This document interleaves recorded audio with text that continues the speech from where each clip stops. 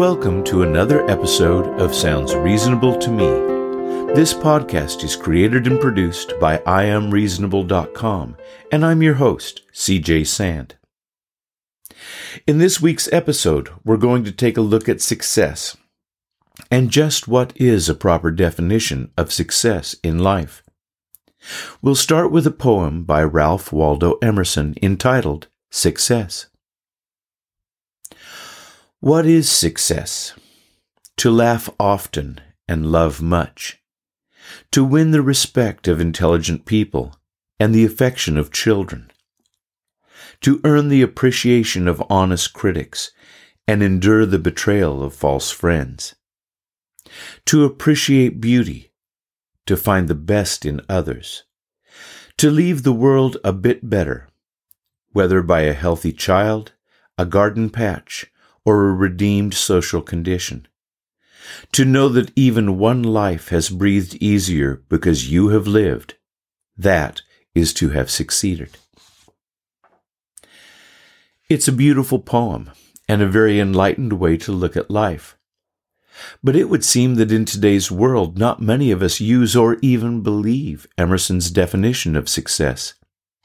It's just too simple. It's too corny and sentimental.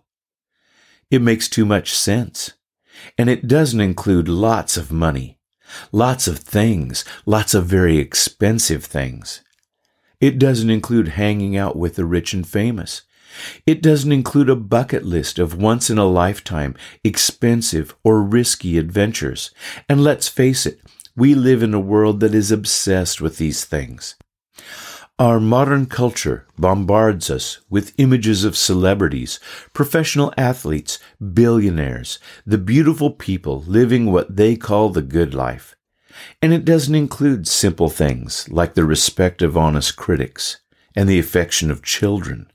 Who cares about the affection of children when you can wake up on your private yacht, parasail over to the country club for lunch, spend the afternoon riding jet skis with Katy Perry before your private jet takes you to London for the Beyoncé concert? We've all been bombarded with thousands of hours of shameless advertising, a media that worships celebrity, and that thing your mom always warned you about, peer pressure, telling us that living a life made up of anything less than champagne wishes and caviar dreams, well, what does that make you? It makes you a loser, at least in their game of life. But really, isn't this I've got to have it all attitude toward life not only unrealistic, but also a little bit sad? Look at it objectively. Living the good life, as the media defines it, takes either incredible luck, loads of inherited wealth, 1 in a million kinds of talents, high-powered connections, or some combination of all those things. These are things that average people like us just don't seem to have at our disposal. The champagne wishes and caviar dreams life we see on our televisions might as well be on the moon for most of us.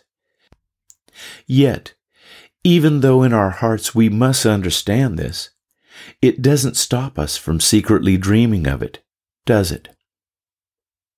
So, what's the point of all this? I guess what I'm trying to say is that I feel we need to take a step back, turn off the TV, turn down the hype, and ask ourselves one very important question. Just who says that what these people are doing is actually an indicator of success or happiness at all? I mean, okay, they have a lot of stuff. They get to do cool things. They hang out with the rich and famous. But we need to ask ourselves, if what they have is so fantastic, then how come so many of them seem to have such huge problems with drugs, alcohol, relationships, and the law? How come they seem to spend more time in court or rehab than they do on stage or playing in the big game? If you look close enough, it almost makes you think that fame and all that money don't really lead to happiness. Could it be that regular folks like you and I have a better chance of achieving happiness than the rich and famous do? I think so.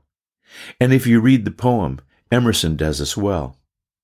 It's all within our grasp, and it doesn't cost a cent.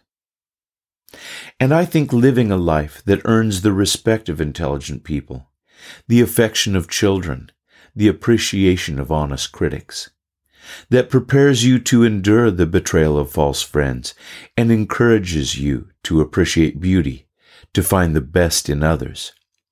A life that inspires you to leave the world a little bit better than you found it.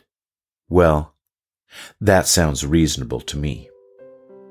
Thank you for listening. Sounds Reasonable to Me is an IamReasonable.com production.